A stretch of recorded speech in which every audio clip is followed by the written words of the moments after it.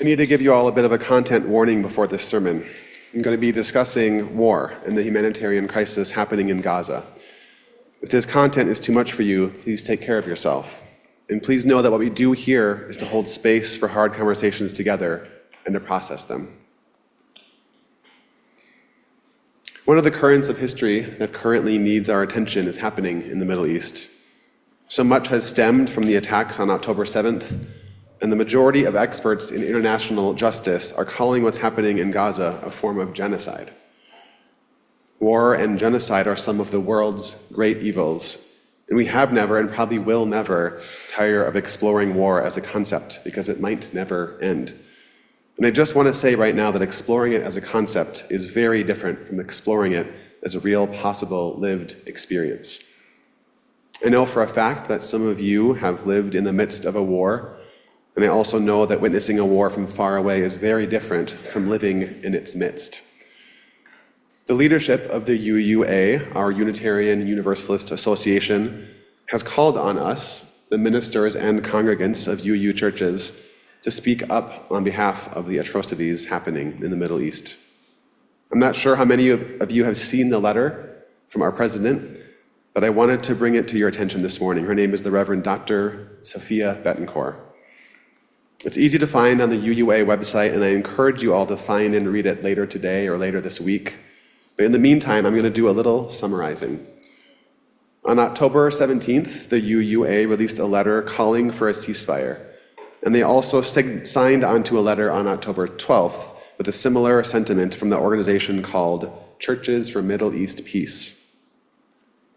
While many of our elected political leaders were unable to call for a ceasefire, our religious leaders were doing just that.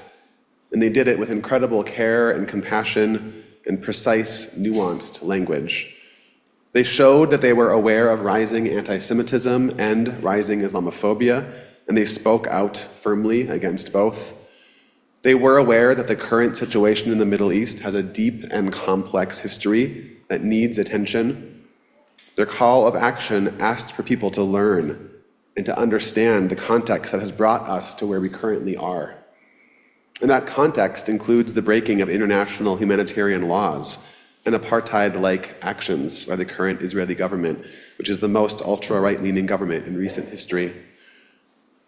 In the most recent letter from the UUA leadership, which was written and published this month, they alluded to the January 26th report of the International Court of Justice that found that these atrocities in Gaza plausibly constitute genocidal acts and issued an immediate order to the Israeli government to take all measures within its power to prevent the commission of such acts.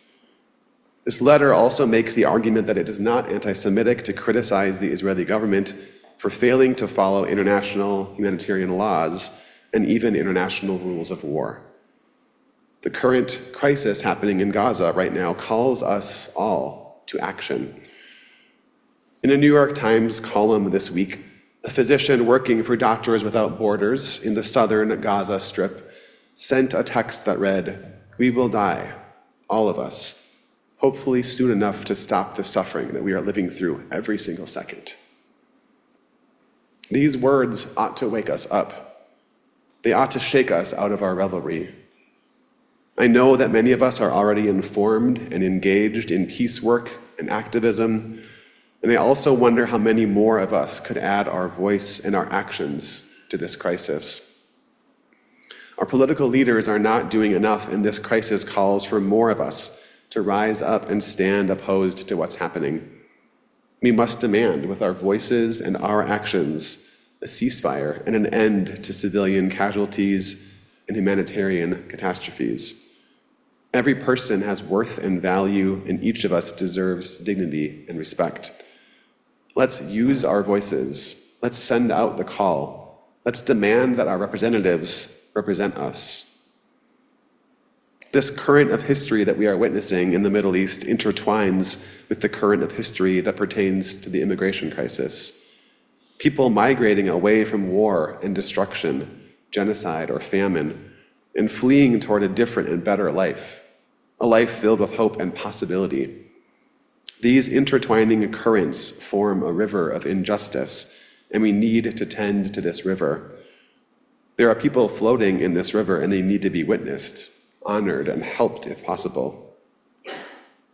In the reading from earlier that Amy read by Phuong Vuong, he described the current of history saying, "Trickles of needs meeting form a flow of migrants. Think of where it begins.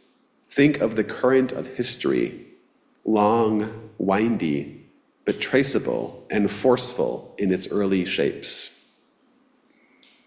Our poet is haunted by the vision of people floating on the Rio Grande. He asks the heart-wrenching question, who sees water as fun? Who gets to play in a heat wave? Who trusts the flow?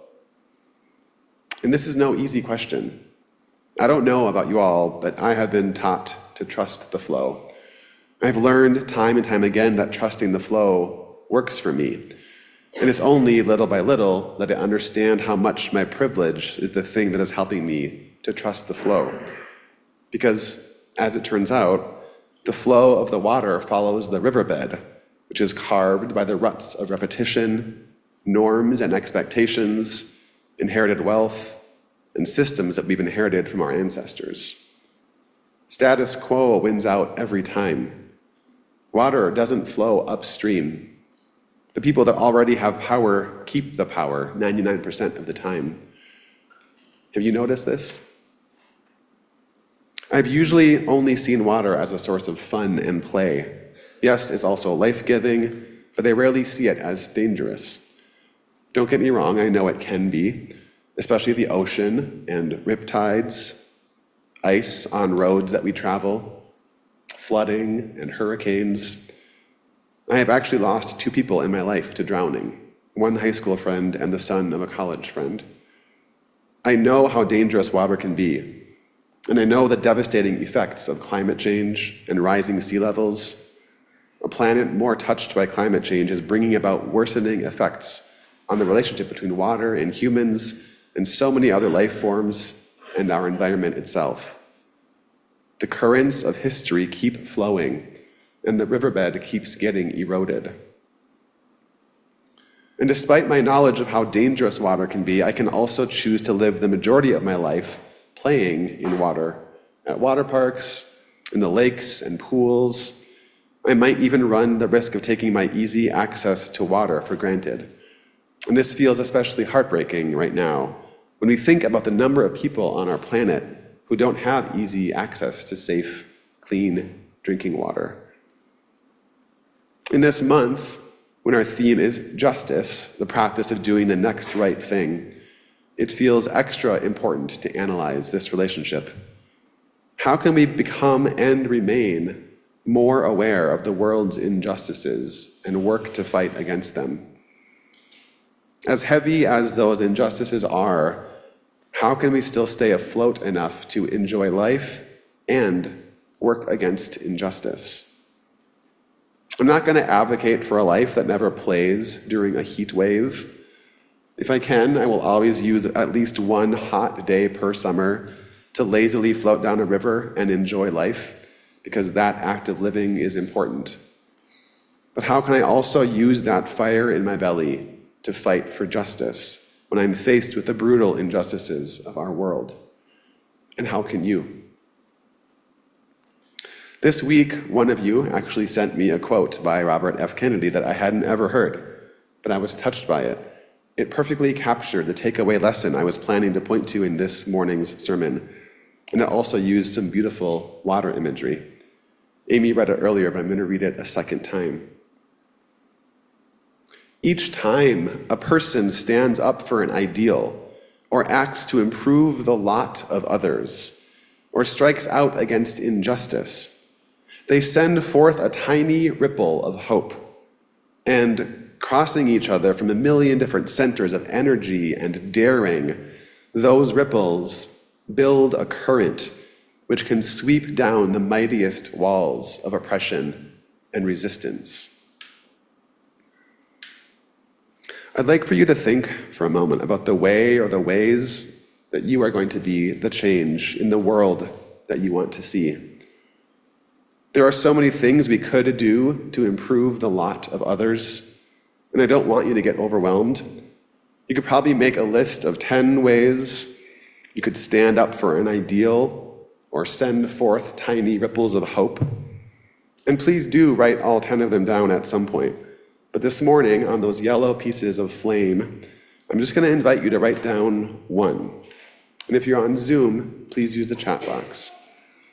This is your chance to write down the next right thing that you can do to be the change, to work toward repair of the world. Don't think about your whole list and get stuck with indecision. Just imagine your list and pick the next right thing to do. When you're ready, please bring your flame forward and put it in the bowl. And now, depending on how much time and energy it takes to do the next right thing, after that, take a breather, find a little joy, maybe a bit of a recharge, and then do the second next right thing. And along the way, stay in community, stay in touch with your fellow comrades in the struggle, your fellow congregants right here. Share the ways that you are fighting injustice and using your voice and advocating for a more just and peaceful world. You never know who you might be inspiring, and we don't always know who might end up inspiring us. I hope that many of you will join us today for conversation circles in the social hall after the service. And I hope that our time together can be a time of building resilience, brainstorming ideas, and encouraging one another to take action toward tikkun olam, toward repair of the world. In the words of Sophia Bettencourt, we are one global family living tenuously on the same human-impacted earth. Let us center ourselves in justice as we call for peace. And I say, let there be peace. Let justice roll down, and let us find a way to be a part of that river flowing with hope. May it be so, and make it so. Amen.